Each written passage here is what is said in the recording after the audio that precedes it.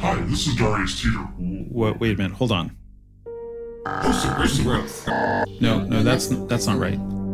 Okay, how about this? No? Are you sure? There we go. Okay, there we go.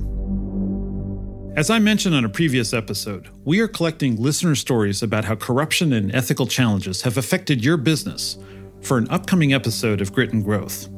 Your stories will be completely anonymous, and if you want, we can even change your voice. So it sounds like this.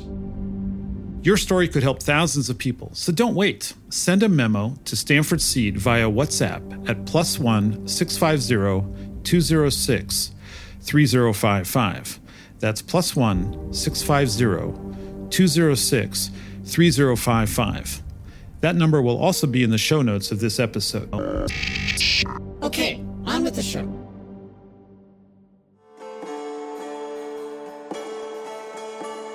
And business is not about me, mine, myself, but entrepreneurship is more than that. Entrepreneurship is about, sharing and growing together.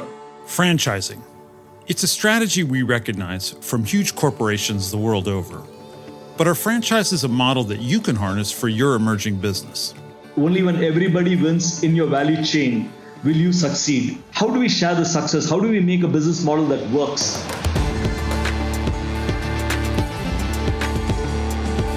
Welcome to the second season of Grit and Growth from Stanford Seed, the show where Africa and South Asia's intrepid entrepreneurs share their trials and triumphs, with insights from Stanford faculty on how to tackle challenges and grow your business. You've certainly been in a franchise before. Fast food restaurants, clothing stores, furniture outlets. Franchises are ubiquitous across the world, and they're becoming more popular in India even for local brands. It's not hard to see why.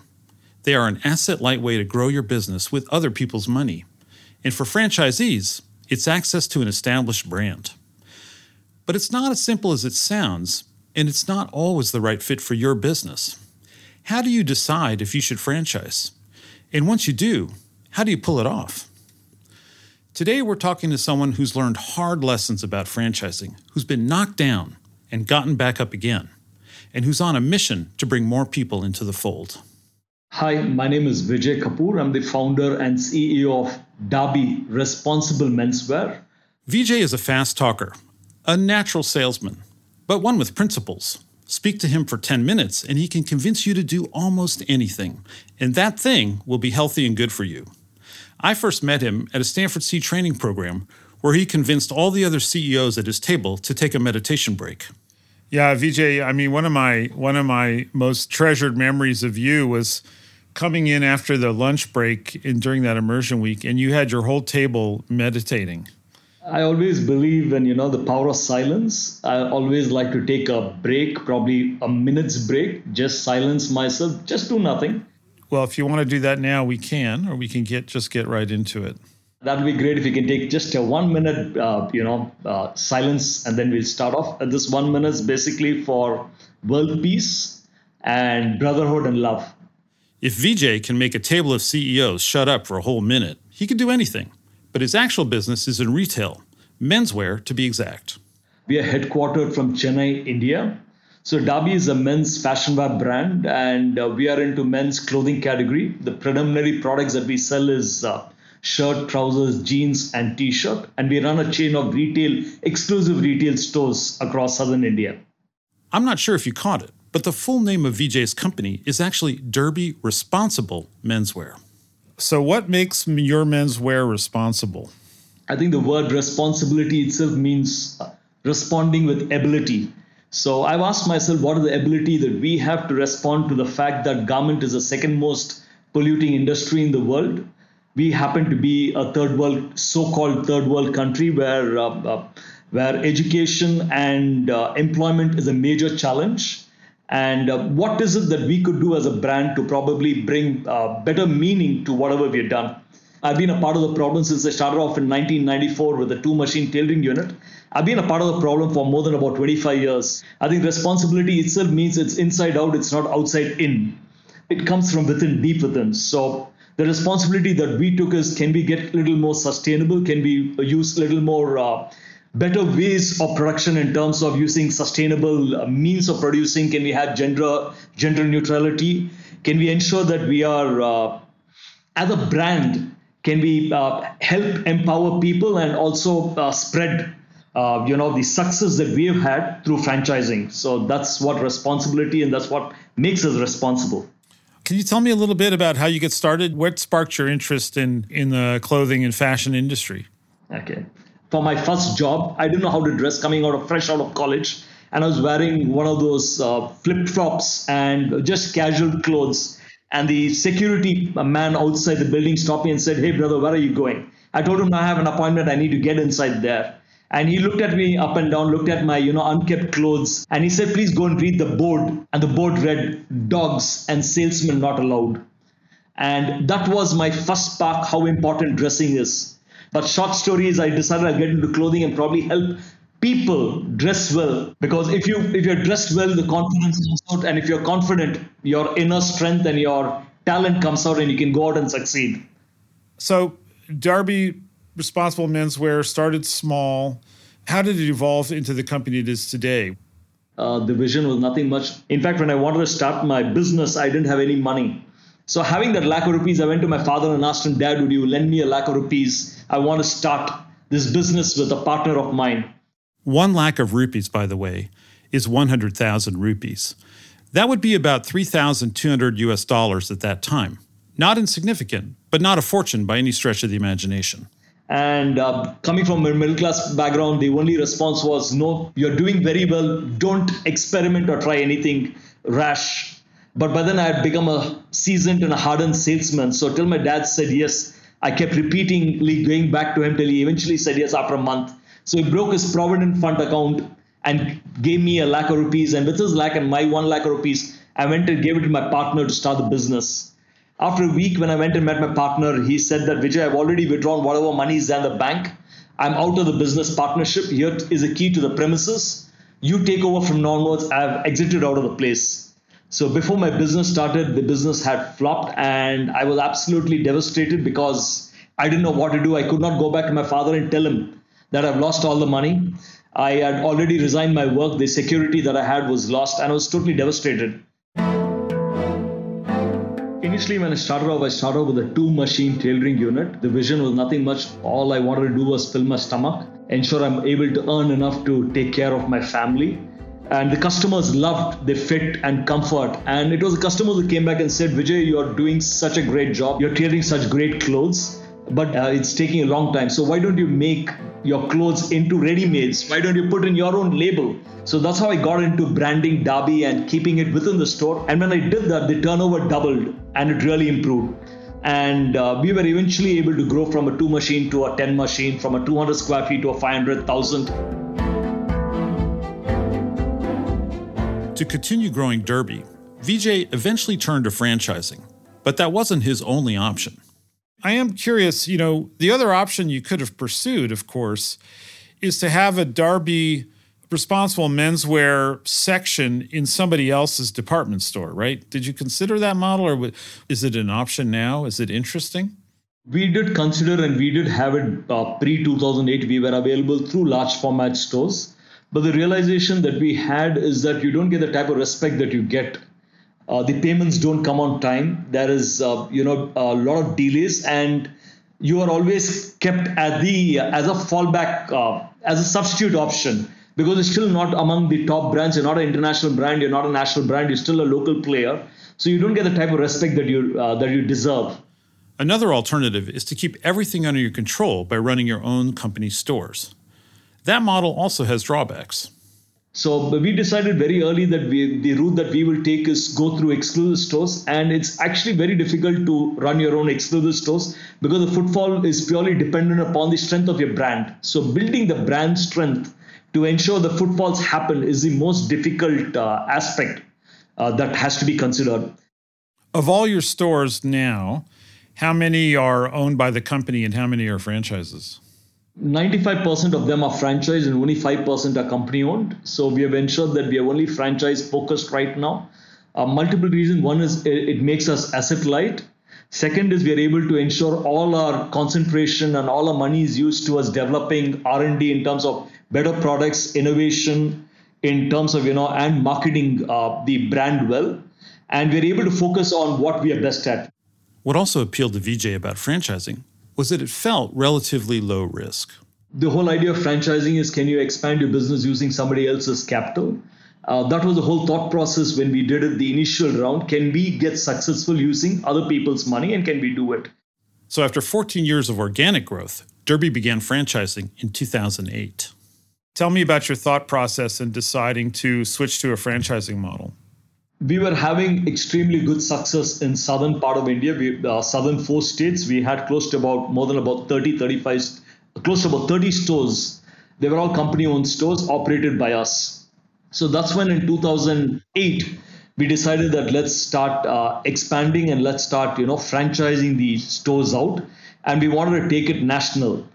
To attract franchisees, Vijay settled on a financial model that was designed to benefit everyone. But how did you sell the idea of this franchise to all those people who decided to bet on you? Our franchising model is very simple. There was a threefold investment that the franchise partner had to make in terms of the rental deposit that goes to the landlord, in terms of interior costs that is non-refundable that goes towards the investment of the location, and third is the stock deposit, the money that is paid to the company, to the brand, for these stocks that we provide. The stocks are provided on a consignment basis. So in case the franchise needs to shut after 5 years, 10 years, 15 years, eventually whenever it shuts, the entire refundable deposit comes back to them. So out of the 3 investment, 2 investment is safe. One is your rental deposit, which is refundable, and the stock deposit, which is refundable. The way we had designed it, even in the initial days, the clothing was all given to them on consignment. That is sale or return basis. So we would take a fixed fee against which we would give them 2.5 times value of stocks. So as they will sell it on a weekly basis, they would retain the commission or the profit margin, and the balance amount would get transferred back to the brand. The profit margin was their margin on which they would use it for the entire operational expense. The operational expense that would comprise of the mall rentals, the air conditioning, your EB charges, and all your operational costs like your salaries and all of the expenses would be taken care by the margins that they had. Do they pay an annual royalty or a percentage of their profit royalty? The way we structure the entire thing is that we share profits. So we supply goods to them on consignment basis. So in case the product is worth 100, so they retain 30% of it, and 70% is given back to the company. So the 30% is their profit margin, and 70% includes the cost of product as well as our royalty that comes back to the brand. So we started the whole footprint of opening up nationally. We opened up in North, South, and East and West India. Simultaneously, we opened up close to about 24 stores at the same time. And they were all located in the top malls and the best mall developers. That's the whole expansion that took place between 2008 to 2012. But the expansion didn't go so well. As Vijay discovered, franchises were far from a sure bet. By 2012, we were already falling apart because we were extremely strong in South, but when we opened up nationally, we realized that we had done a blunder in the basic, the strategy was wrong, the way we expanded. We thought that the strength of the brand was already there in South, so people recognize it in different parts of the country. But India is a country where people go more by word of mouth. Word of mouth is nothing but referrals. I like the product, so I'm going to refer it to a friend. So when we opened up nationally, just because we started advertising on newspapers, hoardings, it did not bring us the type of traction that we expected. And the franchise partners started losing money. In the years since Derby's initial franchise rollout, Vijay has had a lot of time to think about what went wrong. There were multiple strategy issues. First was that the brand strength was not there nationally. We had to create it. You need very deep pockets. I did not have any external funding. Whatever funding I had was completely internal money that I had earned over a period of time. So there was no venture capital. There was no money to burn. Second was that when we opened up all these malls were themselves just being launched. Generally, the gestation period for any new venture, any new mall, for them to get the ideal amount of footfall is a couple of years. It takes minimum 2 years for the mall to gain traction. And the 2 years is enough to kill any brand. Unless until you have deep pockets, very difficult for you to sustain till the mall develops the footfalls coming in. What's fascinating to me is that you went national, pan-India, all at once, right? There was no test. You were all in. This whole question of footfalls in the mall and footfalls in the store could have been tested, right? So was this the triumph of optimism and ambition over finances? And related to that is, who did you go to for help as you thought through the strategy?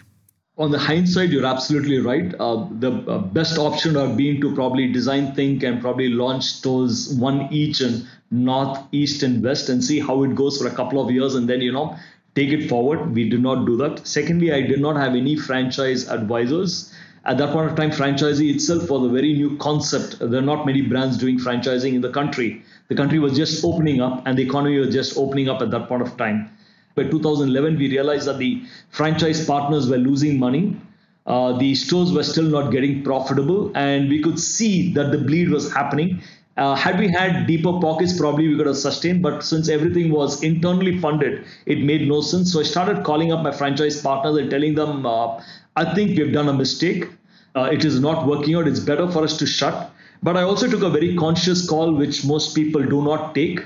I also told them that I will be refunding them the entire losses that they made, that included the cost of interiors and whatever operational loss they lost operating the business.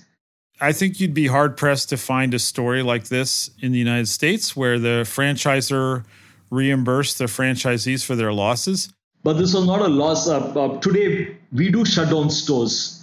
But today, when we shut down stores, it's more to do with the market reasons, more to do with the failure of probably a franchise partner of not operating the way they had to operate. So when we pull the plug, but at that point of time, it was very clear to me in my mind, it was a strategy mistake. So I took the responsibility for it, did the whole calculation and told my partners, say, I will not be able to pay you at one shot, but I'm going to do it over a period of a couple of years. So they were getting the money back. And for me, it was a big hit because I had to sell away most of the properties and most of my investment that I made till then, to the extent that I also had to sell away the home I was living in.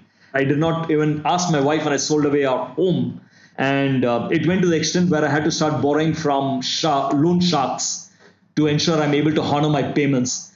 I think I understand your motivation here, which is that you talked these people into signing up for these franchises, but then you felt that you had sold them something that wasn't real or that wasn't smart. And so it felt personal. I mean, it seems to me that you felt personally responsible for selling them something that just wasn't going to work.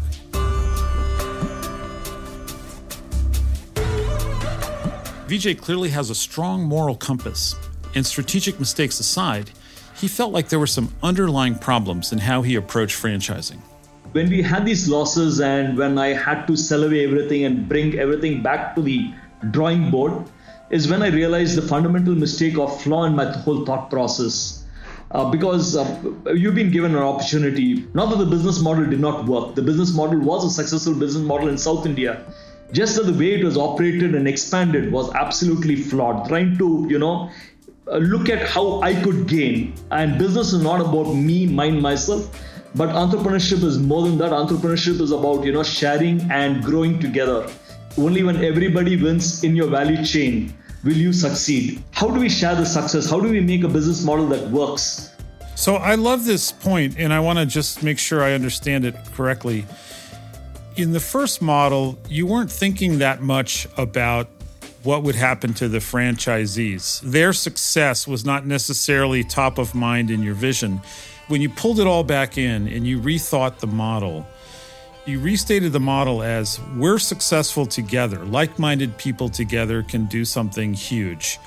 And my success depends on your success. That whatever the strategy is, the franchisees have to win. They have to be part of the success story they have to be built in. Their success as entrepreneurs has to be built into the strategy from the very beginning. It has to be part of the vision. Is that correct? The correct way to state it? Absolutely, Darius. We wanted to reverse the whole process. We asked ourselves, the business model is strong. I think we know how to do business. We have what it takes to succeed. So can we actually put this whole thing in terms of, putting the franchise in the center of it and ensure we start looking at his P&L? Can we ensure that he's able to make enough money. So the whole thought process, when we brought the whole thing back to the drawing board in 2014-15, is when we drew the entire vision for the organization, which read to create 1,000 commercially successful entrepreneurs, and that's how we grew the business.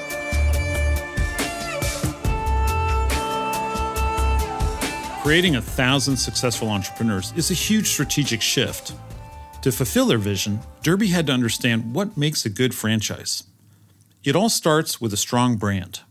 There are a lot of opportunities for customers for them to go and shop with different brands. Why should they come and choose yours? They come to you because they believe in you, they trust in you. So building the trust is the responsibility of the franchise and the franchise partners. So how do you build the trust is something that you need to look at. Let's translate that into the services that you provide as the franchisor. When somebody signs up to open a franchise of Derby Responsible Menswear, what do they get from you? Do they get a manual? Do they get a style guideline for the interior of the shop? Over the years, we realized that the only way you can make people successful is when you structure the whole business and make it very easy for people to operate. We ensure that we give them a complete brand, manual guidance. So right from how the store should look, what should be the type of interiors, to the extent that who will come and do the interiors. We have about 4 to 5 good contractors who could construct it to the brand standards at the shortest possible time with negotiated prices so that they're able to get the best leverage out of the whole process. To the look and feel of the store, the entire sales staff, we help them hire the sales staff, train them, get them, trained within our own store. We conduct training program for the franchise partners and ensure that we are able to scout the place along with them and ensure we locate the space. We help negotiate with the landlords so that we're able to get a good deal. So all the aspects of franchisee is internal, and we support the partners in that way. But brand isn't just about decor or even the product itself. A brand is an emotion. So what's the type of emotion that you want people to connect with your brand? Is it that of love? Is that of happiness? Is that of joy? Is that of success? And the feeling and the emotion is generated right from the point of realization, the point of truth when customer walks into your store. It starts from the thing of the air conditioning hitting him, the right amount of music coming in, someone greeting him and say hi, how do you do today? Or someone investing the type of time and the customer not getting a feeling that he's being sold, but he's being served. I always tell my team, do not sell, stop selling. We are not here to sell, we are here to serve. So can you invest a few moments in terms of understanding what the customer is here for? What's his profession? What's his background? And what does he have in his wardrobe? So that is about 20% of it. 80% of it is the experience that he has after he buys a product. How does the product deliver the brand promise? Is it fashionable? Is it innovative? Is the fit and comfort what he expects? If you're able to deliver the brand promise, the 80% of it is taken care of. One of the things that really strikes me about what you said is that consumers, when they walk into a franchise, they don't know who owns that store, right? They're only interested in the brand. So your franchisees are your brand ambassadors. And picking a bad one is really bad for the brand, right? So that's what I keep thinking about, that the brand is everything. And without the brand, there's no franchise. And if the franchisee doesn't represent the brand well, the consumer doesn't blame the franchisee, they blame the brand.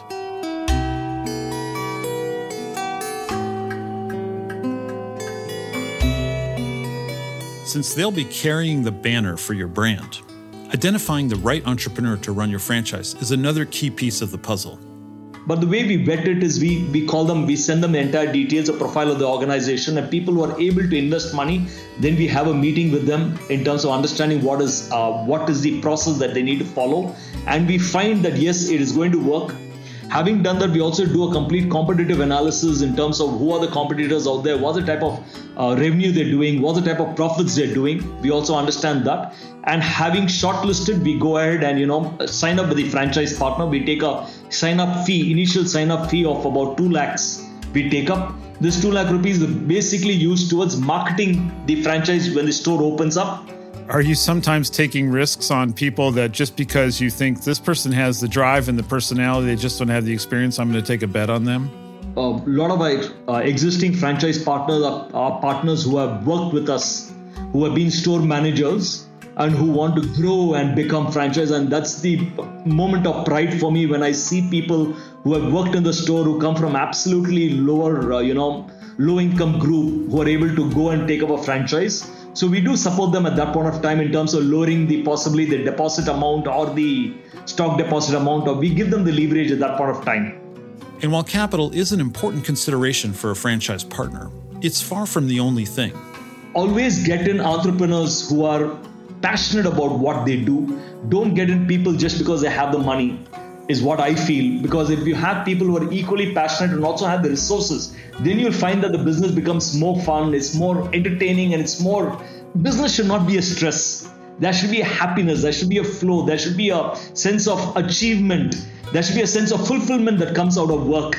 And that fulfillment will never happen when money is the only focus. Money is an amazing byproduct, but a very poor point of focus. So when money comes out of the fact that you're doing service, when you're helping other people win, when you're helping, and when you see the smile on your customer's face, who swear by you saying that, I love your brand, I think that's the most sweetest thing that you can ever have. So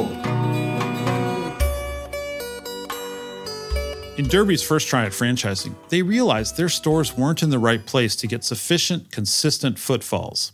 So now, geography is a central component of their model, and they analyze tons of data to set up their franchisees for success.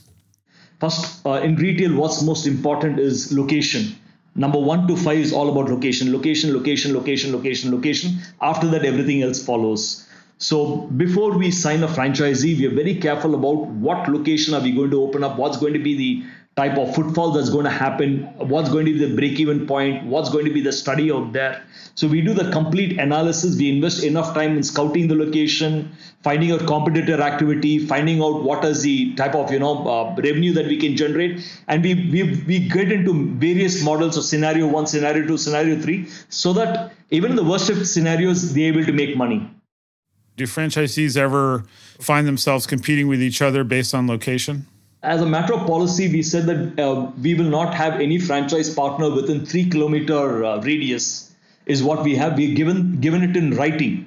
So we ensure that we will never, get or put 2 franchise partners closer. In fact, this week we are opening a second location within the same city. And I had to meet the franchise partner who is, already running operating a store for the last 10 years and tell him, hey, we're opening the second location. We're opening up over the weekend. We are going to be opening up the store. And this is the reason we are doing it. And though the location is it's about 15 kilometers away, but still he needed that reassurance coming in from the big boss saying that, I think this is why we are doing it. And it's okay. Your business is only going to improve because we're going to have more money to do better marketing out here.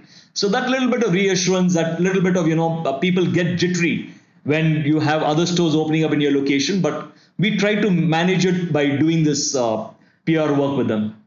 Location is just one way that Derby can use their data to give their franchisees a leg up. Different stores have different merchandise that is more tuned towards the customer footfall that's happening in that place. There's a whole basket of merchandise that Derby makes. But depending upon the price points that sells in a certain market, depending upon the color that sells in a certain market, style that sells in a certain market. So we have the backend team that's continuously analyzing we have CCTV cameras monitoring every store, and we are continuously monitoring it from the backend to understand what is the customer expecting in every store in terms of what is selling through better, how should the next replenishment go, what should be the type of colors out there. And everything is tuned towards the local requirement, because India may be one country, but India is actually probably every 200 kilometers in India, the entire look and feel and what sells, even the language changes, your culture changes, and the attitude of people changes, the buying pattern change. So everything is more localized, more tuned. A lot of this work happens even before a new store opens. But that doesn't mean you can just set it and forget it. To be truly franchise first and achieve the goal of more successful entrepreneurs, you've got to spend significant time training them. In India, at least, people think when you're investing in franchise, it's all about, I've invested the money. It's like a bank deposit. I get 6%, 7% return on investment. Franchise doesn't work that way. You need to invest your energy into it. You need to ensure that you're able to question your team members. You're able to look at your P&L on a regular basis. You're able to have an interaction with the company on a regular basis. So we ensure we have enough of training for the franchise partners for them to understand, because most of them come as first generation entrepreneurs who have never been into franchise or never run a business before. So we are trying to pull them and get them into business. So we need to train them in terms of understanding how to look at business and how to become true entrepreneurs. So the responsibility we have taken on ourselves is, how do we teach people how to become entrepreneurs? What is it that they need to do? How do they look at the business? What will be the type of strategy they need to follow, and guide them through the whole process and handhold them till they eventually are able to fly on their own. What you're saying is that in India, it was still a relatively new concept. So the people who were signing up didn't actually necessarily have experience running a fashion shop. And so part of your mission was actually to teach them how to be business people. In fact, research shows that over 90% of businesses that open up in India shut within the first 5 years. 90% failure rate. That's how risky it is to open business. But the similar research shows that close to about 70% of franchise business succeed within the first 5 years in the country. So we're able to reverse the whole process when you take a franchise. And the vision is also, how do we convert people into first generation entrepreneurs? Can we get in people and make them entrepreneurs?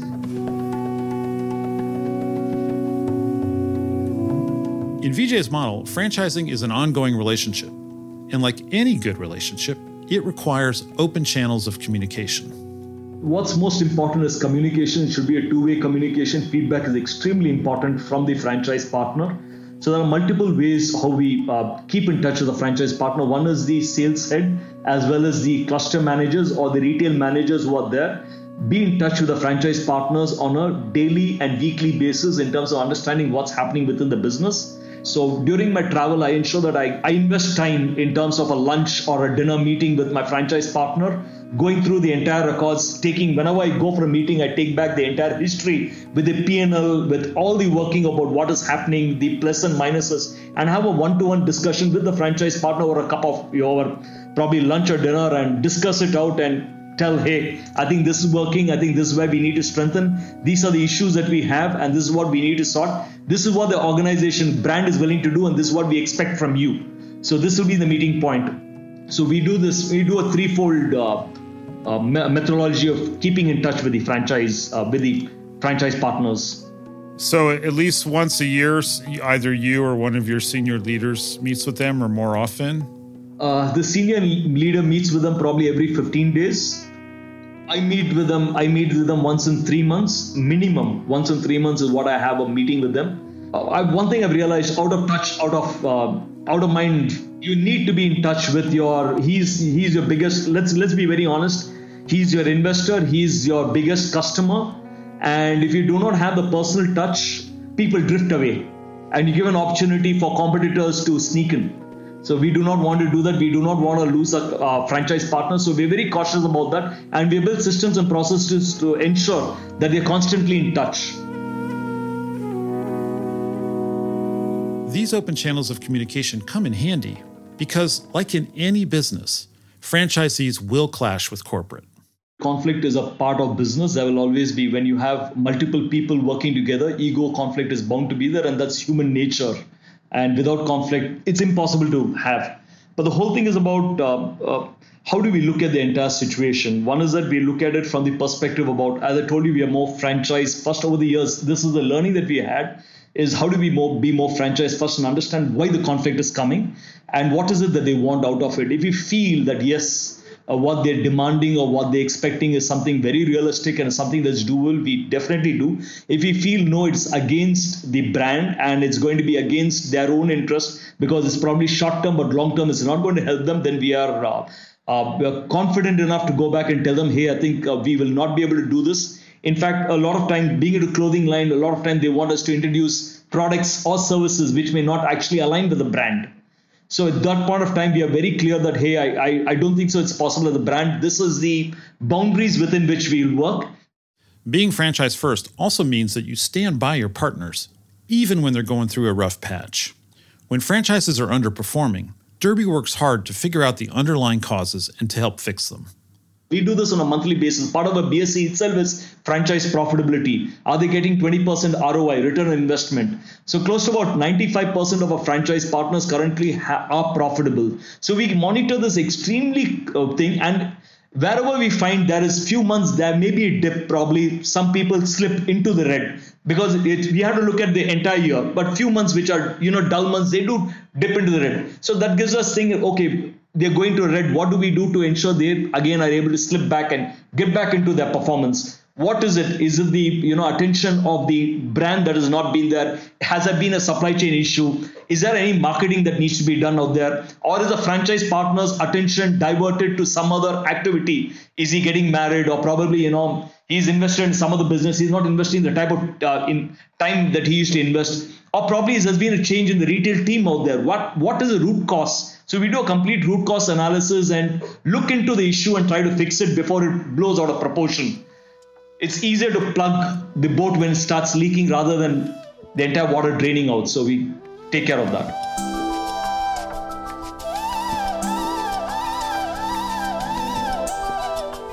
Vijay's journey has been a roller coaster, but he's sharing what he's learned with as many people as he can, and he's setting a standard for the way that franchises operate across India. There's a common phrase in the franchising industry. At first, it's about we, but it quickly becomes about me. And I think that refers to the fact that at the beginning of the franchising journey, the relationship starts off as collaborative, it's win-win, we're in this together. But as time goes on, the relationship, can become more combative as each party tries to maximize their own interests. Have you experienced this? I think that was my first experience of franchising. I totally agree with him. That's how the general mind tends to go. But as I try to build this culture post 2015, I always tell my team, ask yourself a question every time: what is the right thing to do, and not what is the easy thing to do or what is good for you. What is the right thing to do? That will give you the answer. Not that the franchise model was wrong. It was something that was outside in. I was trying to ensure I'm using my franchise partner to grow my business and become profitable. There's nothing wrong about it. But it was done with a very selfish intent. When I was able to sit back and realize that, hey, I think I need to reverse the whole process and look at how do I internally connect myself and how do I take responsibility for it, is when things started to change. I think, yes, it was far more easier to shut down, far more easier to lift your hands up, far more easier to protect whatever was left. But I said I will never be able to look up to myself ever in the mirror after that. Because the biggest setback is to fall in your own eyes, and the greatest joy is to grow in your own eyes. Vijay initially saw franchising as risk-free growth. But that growth didn't happen until he fully invested in his franchises. You don't need to have Vijay's ambitious goal of training 1,000 entrepreneurs. But if you approach franchising as easy money, you may be disappointed in the results. Before you can even start a franchise, you need a compelling and consistent brand. You need to identify locations that will generate strong footfall and have a strategy to localize products to that market. You need to source great talent for the franchisees and be committed to training them, because entrepreneurs with the most passion may be better than those with the most money. And simplify things for your franchisees before they even open their doors, so that they can focus on what's important. Even once they're up and running, the best franchises aren't left to their own devices. They're empowered by the franchisor. Provide them with research and real-time back-end data. Create channels of communication so you can build on what's working and fix what isn't. Franchises aren't magic money-printing machines. Entrepreneurs can't just draft off a successful brand, and corporate can't get free growth. What franchises do offer is a model that combines the resources of big business with the tenacity of entrepreneurship. So if you can set up your franchises for success, you will all reap the benefits together. I want to give a big thank you to Vijay Kapoor for empowering thousands of entrepreneurs, both with his story and with his work.